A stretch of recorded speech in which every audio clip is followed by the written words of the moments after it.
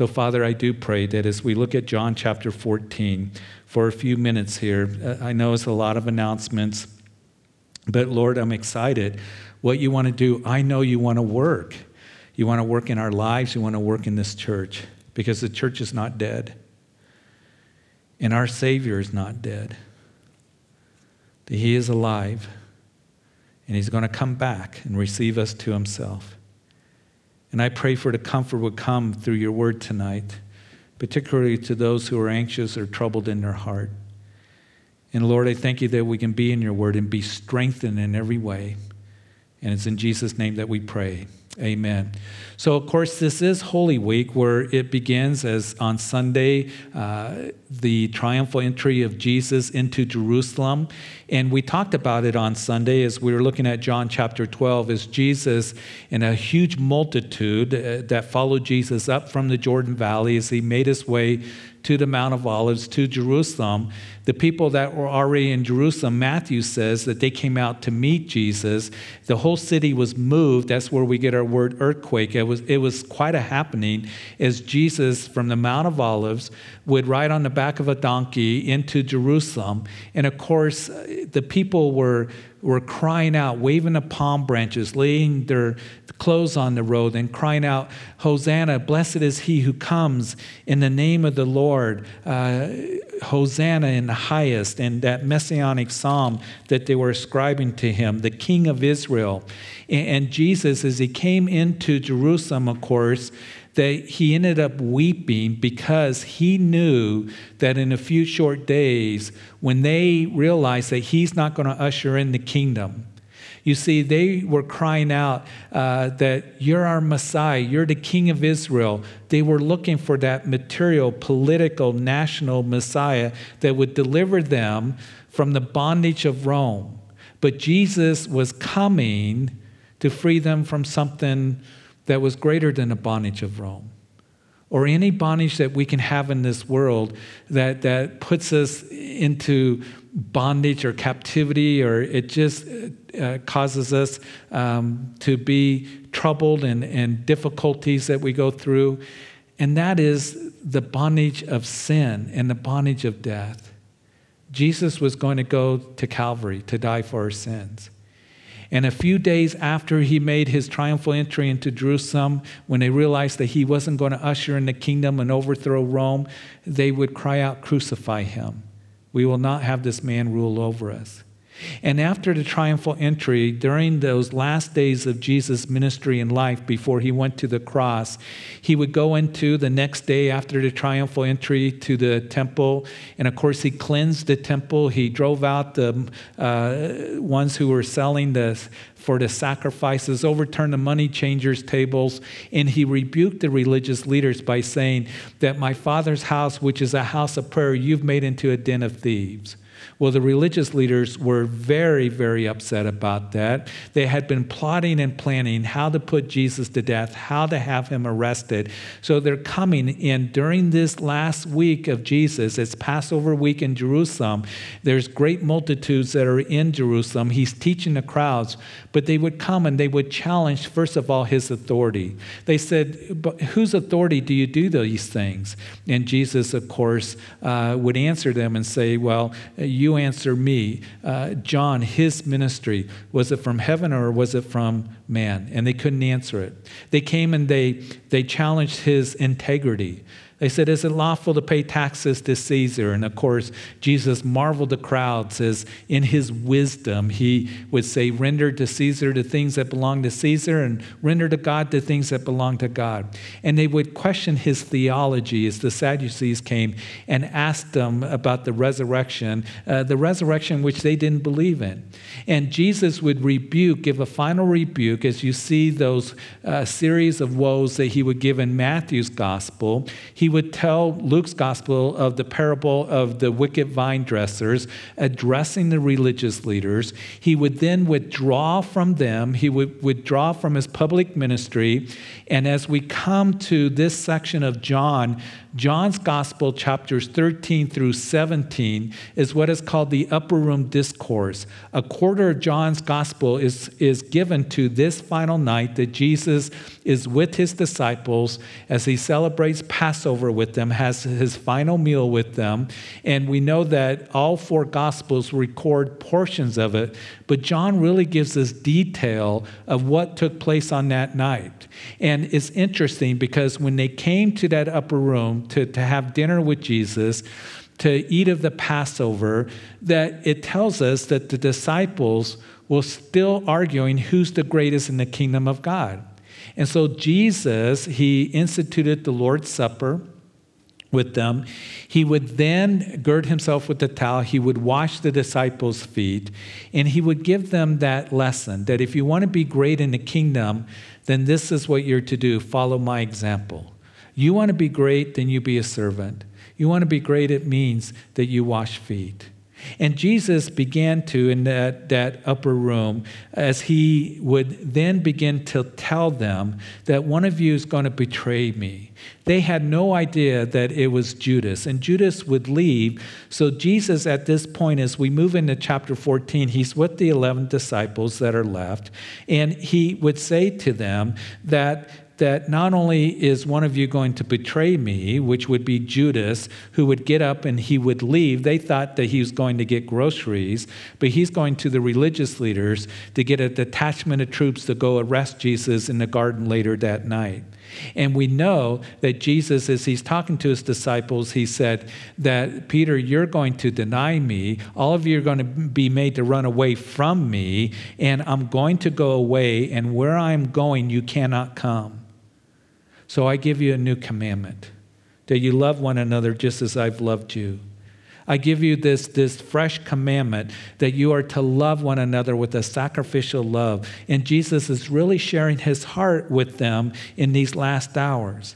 And as these disciples are hearing Jesus talk about that one's going to betray you and we're going to be made to run away, and Peter, you're going to deny and you're going to go away, even though Jesus had been talking about his crucifixion and his resurrection, they weren't understanding. They're confused. They're troubled in their hearts. They don't understand all what's coming down. They just know that Jesus is talking about dying and being betrayed and them running away and all these things. And so Jesus knows the hearts of the disciples.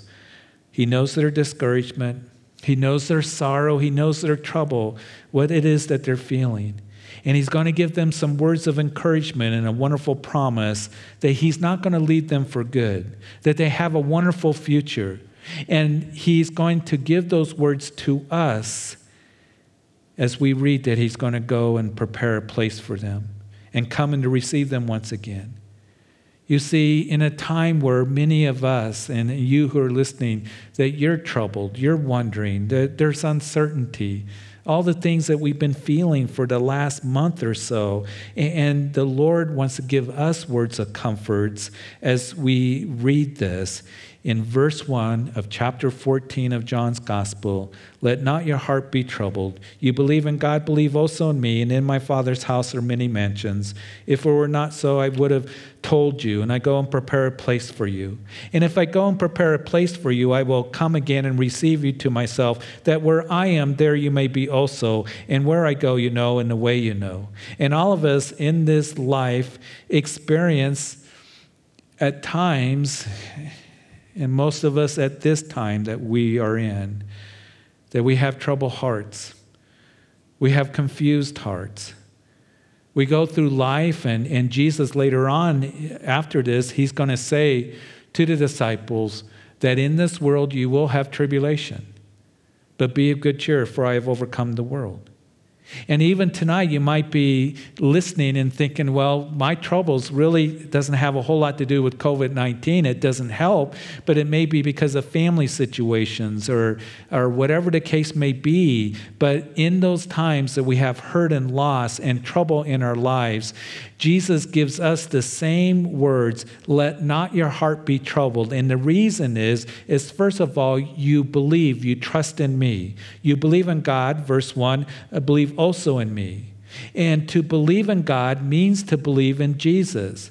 In those times of trouble and in all times, we remember that I have a personal trust and faith and rest in Jesus Christ. One of the things that we realize as we walk with the Lord, that we can be thankful and blessed because we have the Lord. Can you think of all the people that are going through today's situation? They don't have the Lord. And they're looking for answers. And they're looking for comfort. And they're looking for certainty. And we can say that our certainty and our comfort and our hope is in God, who loves us. And we can trust in Him. He is good. And as we believe in the Lord, we can rest in Him, rest in His love for us. You know the words of Proverbs chapter 3, verses 5 and 6, that trust in the Lord with all of your hearts and lean not on your own understanding. You see, there's a lot of things that we don't understand why this is happening and how could things happen so quickly and what's going to happen. And the Lord says, don't lean on your own understanding, but He wants us to lean on Him. And in all your ways acknowledge Him, and He shall, not that He might, but He shall direct your paths. And it's a good verse to remember that we can fall upon His understanding and look to Him. And then as Philippians chapter 4, as Paul would write that at a time he doesn't know what is going to happen to his future. He's under house arrest, chained to a Roman guard. And he says, be anxious for nothing. These guys at this time, they're very anxious. And maybe perhaps you're feeling a lot of anxiety even today during this crisis. But he goes on to say, but in everything by prayer and supplication with thanksgiving, let your requests be known to God, and the peace of God, which surpasses all understanding, will guard your hearts and mind in Christ Jesus. So real key for us that have troubled hearts is keep trusting and believing in the Lord. Acknowledge Him in all your ways. Go to Him. Go to Him in prayer, with a heart of thanksgiving. And what I mean by that is, oh Lord, I know that You see me and You know my heart. And I come and I thank You for Your love and Your promises that are for me. And I know that You will direct my paths and You love me and You still have a plan. And I thank You for that, Lord. And that peace will begin to come into your heart. And every single one of us, we need that peace in our lives. The peace, the comfort that can only truly come from God in these hard times. So we come to the Father, believe in Jesus. And by the way, just a little side note, Jesus here is claiming deity. Believe in God, believe also in me. He puts Himself here equal with the Father. He is the only one that, can put Himself in the same category as the Father. In this discourse, matter of fact, in chapters 13 through 17, Jesus uses the word Father 53 times. And so Jesus says, you don't have to be troubled because you have the hope of the Father. Secondly, you have the hope of heaven. Verse 2 again, in my Father's house are many mansions. If it were not so, I would have told you, and I go and prepare a place for you. And if I go, or since I go and prepare a place for you, I will come again and receive you to myself, that where I am, there you may be also. We have our faith and trust in Jesus Christ, which means that we have the hope of heaven. Heaven is a real place. It's a glorious place. It's a place where we're going to spend time with Him for all eternity, be with the Lord. And what makes heaven heaven is that He's going to be there. His glory, we're going to worship Him and be there with Him. Sometimes heaven gets put into kind of earthly kinds of terms that we're going to be living in this huge mansion on, Alleluia Boulevard and Pearly Street, and we're going to, have all the prosperity and all of this. Some of the faith teachers kind of give you that idea. Listen, what's going to make heaven heaven is the Lord. And we're going to be with Him, and His glory is going to be so awesome, so incredible. To know that there's going to be no more sin, no more difficulty, no more tears, no more suffering, no more death. And I want to point out some things in these two verses that we need to realize. He says there are many mansions. There are literally dwelling places in heaven. Jesus says, I go and prepare a place for you personally. In 2 Corinthians chapter 12, Paul the apostle reflects on the time that he would be caught up into heaven, into paradise. And he heard things and saw things that were indescribable, not lawful for me to utter. Earlier in that epistle in 2 Corinthians chapter 4, verse 17, he would write that our light affliction, which is but for a moment, is working for us a far more exceeding and eternal weight of glory. In other words, heaven is going to be so glorious and so wonderful, we can't fully comprehend it all, how glorious it's going to be.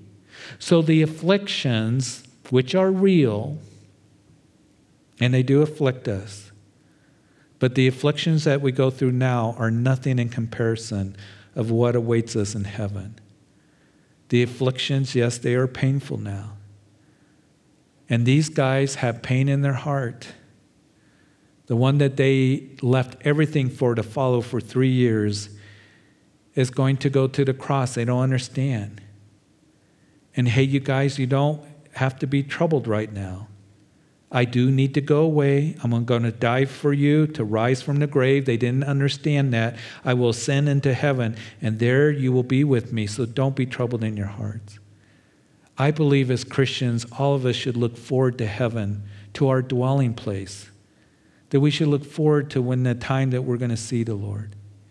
And many Bible teachers tell us that Jesus isn't just talking about a physical new mansion that he's preparing for us, but perhaps that he's talking about the new heavenly body that we're going to receive in heaven. As 2 Corinthians chapter 5, Paul writes, for we know that if our earthly house, this tent, that is this body, is destroyed, we have a building from God, a house not made with hands, eternal in the heavens.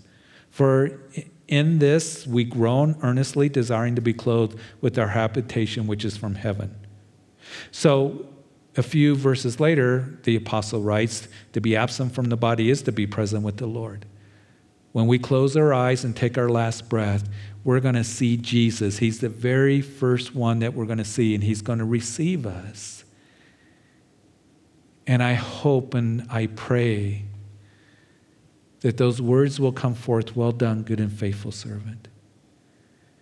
And we will be with him in the glory and the splendor of heaven, in the presence of our Lord.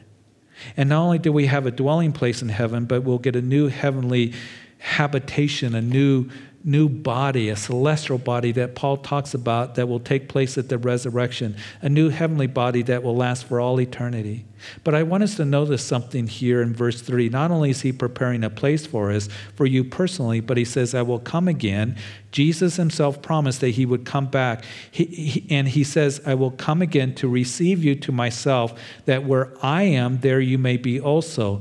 So many Bible teachers believe that Jesus here is making a reference to the rapture of the church, that event spoken of in 1 Thessalonians chapter 4, verses 16 and 17.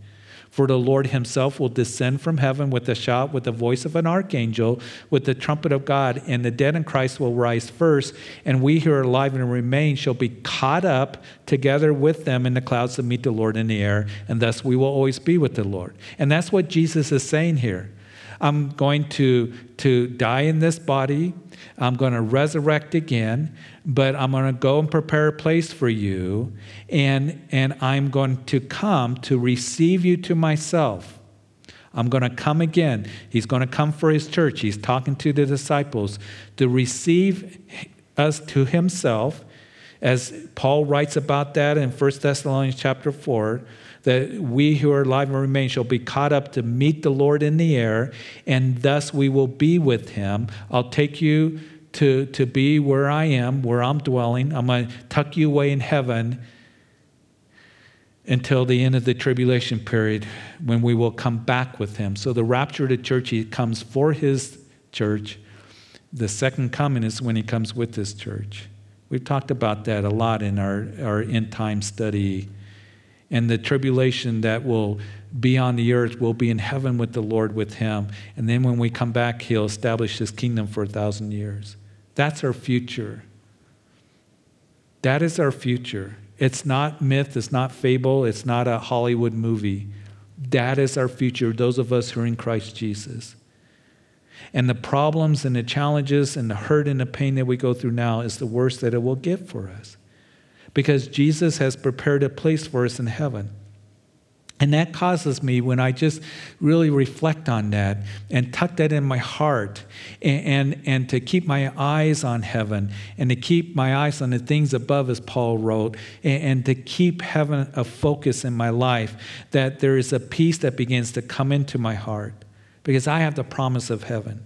And Jesus continues in verse 4 saying, and where I go you know, and the way you know. And Thomas said to him, Lord, we do not know where you are going, or how can we know the way? And these disciples who had walked with Jesus for over 3 years, they have heard his teachings and they have seen his works. He has spoken of his crucifixion, his resurrection. He's going to go back to the Father. Jesus telling them that he's going to go away, prepare a place for them. And where I go, and the way you know. And this is graduation night for these guys. And here they are kind of clueless. They don't understand. They're going, Lord, where are you going? How can we know the way? And the Lord, in his patience and he is in his compassion, he's not frustrated with them. He's not saying, you guys are so clueless. You guys should know. But as he begins to answer them, and I'm so glad actually that Thomas asked this question, how can we know the way to heaven? Jesus answers in the next verse. He's going to put an exclamation mark, leaving no doubt how we can know the way to heaven. People have all kinds of thoughts, don't they, today, on how to get to heaven. If I'm a good person, if I'm a sincere person. There's some that think if I belonged to a church or I gave to the church, I served in the church, that's the way to heaven. And we know that Jesus makes it very clear in the New Testament that is faith in him. And Jesus says here in verse 6, this is so important, that he said, I am the way, the truth, and the life. No one comes to the Father except through me. Jesus saying it very plainly, very, very pointedly, to where there's no mistake about what he is saying. It's a real simple answer to Thomas' question. It's also a very, very important answer. He said, I am the way, definite article, the way, not a way. I am the way. I am the truth, singularly, not a truth or one of many truths. I am the way, I am the truth, I am the life, and no one comes to the Father except through me. Now, that's not hard to understand. The question is, are we going to embrace it? And I know that most of us, that we have done that. And as you go through John's gospel, Jesus made it very clear that he is the way, singularly, exclusively to the Father, to heaven. He gives those statements of I am. This is the sixth statement of deity, of the I am statements in John's gospel, as he links himself to the Father, where he says, if you believe in me, you believe in the Father. If you reject me, you reject the Father. I am the resurrection and the life. I am the door to eternal life. I am the bread of life, he would say. Later on this night, he's going to say, I'm the vine. And I am the way and the truth and the life. So the question isn't the claims of Jesus. It is clear what he is claiming. It is very clear. And no one comes to the Father except through me. And it is one of the most profound and most powerful statements concerning our salvation in all of the Bible. And it would be a few hours after Jesus said this, that he would make his way to the Garden of Gethsemane, and Judas would lead a detachment of troops to have him be arrested. They would bound him up. He would go through a series of trials. They would condemn him to death, and then he would take a cross, and he would go to Calvary and die for the sins of humanity. And he would validate what he did on that cross by rising from the grave. He proved that he is the way, the truth, and the life. He proved that he died for sinful humanity. He conquered sin and death. Sin and death has no more power over us. And I pray that that would cause us not to have a troubled heart tonight. Yes, we will have those times of conflict and fear and anxiety, but when we do, will you remember this, that the Lord says, don't be troubled in your heart. He loves you. And He's provided the greatest need that any of us have to be forgiven of sin. And the most glorious future, and that is heaven. And I pray that heaven would be in our hearts. And that we would know that He cares for us now, even as Peter would write, that we can cast our cares on Him because He does care for us. And that He is the good shepherd as He claimed to be. And we are in His hands. And listen, He's not going to let you go. And He is going to see you through. And He has prepared a place for us. And in the meantime, let's occupy till He comes. And let's give that message of Jesus is the way, the truth, and the life. And no one comes to the Father except through Him. That's the message that we give to others, because we have the certainty that He is truly the Son of God as He went and died for our sins and then He rose from the grave. There's an empty tomb in Jerusalem proving that He's the Son of God. So Father, we thank You. We thank You for tonight, and Lord, I thank You for this hope that we have in Christ Jesus, and it is the only hope that there is. Jesus making it very clear to those disciples, recorded in Your word for all eternity, that He is the way, the truth, and the life, and no one comes to the Father except through Him. And because of His love for us, He went to the cross to die for sinful humanity. And then, as we're going to see on Friday, He cried out, "It is finished. I did the work. I paid the price." So I want to pray, if there's anyone right now, you're listening and you're not right with God, you have not given your life over to Jesus Christ to believe in Him. He is your hope. He is your salvation. There is none other. And the invitation is given to come, to believe in Him. And you can do that right where you are, realizing that you need to be forgiven. That's why Jesus came to this world. He didn't come just to be a religious leader or a spiritual teacher. He came as the Son of God, and He came for a purpose. He came to die for you and for me, because the wages of sin is death, and we've all sinned. And Jesus took your sin upon Himself on that cross and made atonement for your sins, and was put into a grave, and He rose again, and He's alive. And He says, come, believe in me. And as we come in faith, believing in Him, we are forgiven, and we have relationship to the Father. We have the spirit of adoption where we can cry out, Abba, Father, and He goes and prepares a place for us, a glorious future. Will you receive that? Will you accept that? Will you cry out to the Lord right now if you've never done that? And you can pray, Jesus, I come to You and I ask that You forgive me of my sins. I believe You died on the cross for me and You rose again and You're alive, speaking to my heart, and I ask that You would sit upon the throne of my heart as my personal Lord and Savior. Forgive me. And I thank You for receiving me, forgiving me for this new beginning and bringing me into the kingdom of God, the family of God. And Lord, I want to know You and walk with You, and please bring comfort to my heart right now. And I want to walk with You and know You all the days of my life. Amen. And listen, if anybody by chance prayed that prayer, will you please get a hold of us, through the website, an email, or calling us, leaving a message. But for all of us that are listening tonight, listen, the Lord wants to comfort your heart. He's your future and your hope. And whatever you're going through, we're praying for you. But the Lord knows your hurts and your challenges, and He knows the pain, the losses, and He loves you so much. And He is with you, and you can trust in Him and rest in His love and His promises for you. And I pray, Lord, that You would strengthen our hearts in the days in which we are living in. And Lord, even in the dark times, as Mary Magdalene came to the tomb when it was dark, in these dark times, we want to keep coming to the tomb. to remember that it is empty and we have a living hope through the resurrection of Jesus Christ. I pray you bless everyone here. Lord, keep us healthy. Lord, provide for us. Help us minister to our families and to others. The Lord, lift our heads up and to be that place of stability and strength, a place of refuge for us.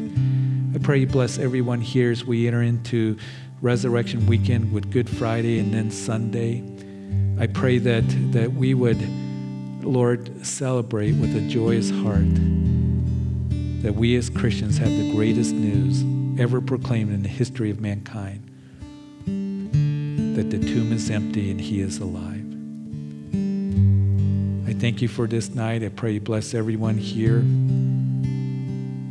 And I pray it in Jesus' name. Amen. Hey, Jim, just real quick before you turn me off. Remember, noon on Friday, the Good Friday service. Tell somebody about it. 9:30 live stream on Sunday. Next Wednesday, we'll be doing the prophecy update. And then if you're interested in getting one of those signs, please let us know. 1 o'clock to 3 o'clock, the packets for the kids available. If you got any questions, please call us, leave a message. We'll call you back. We're praying for you. Love you guys. Hope to see you soon. Have a good evening.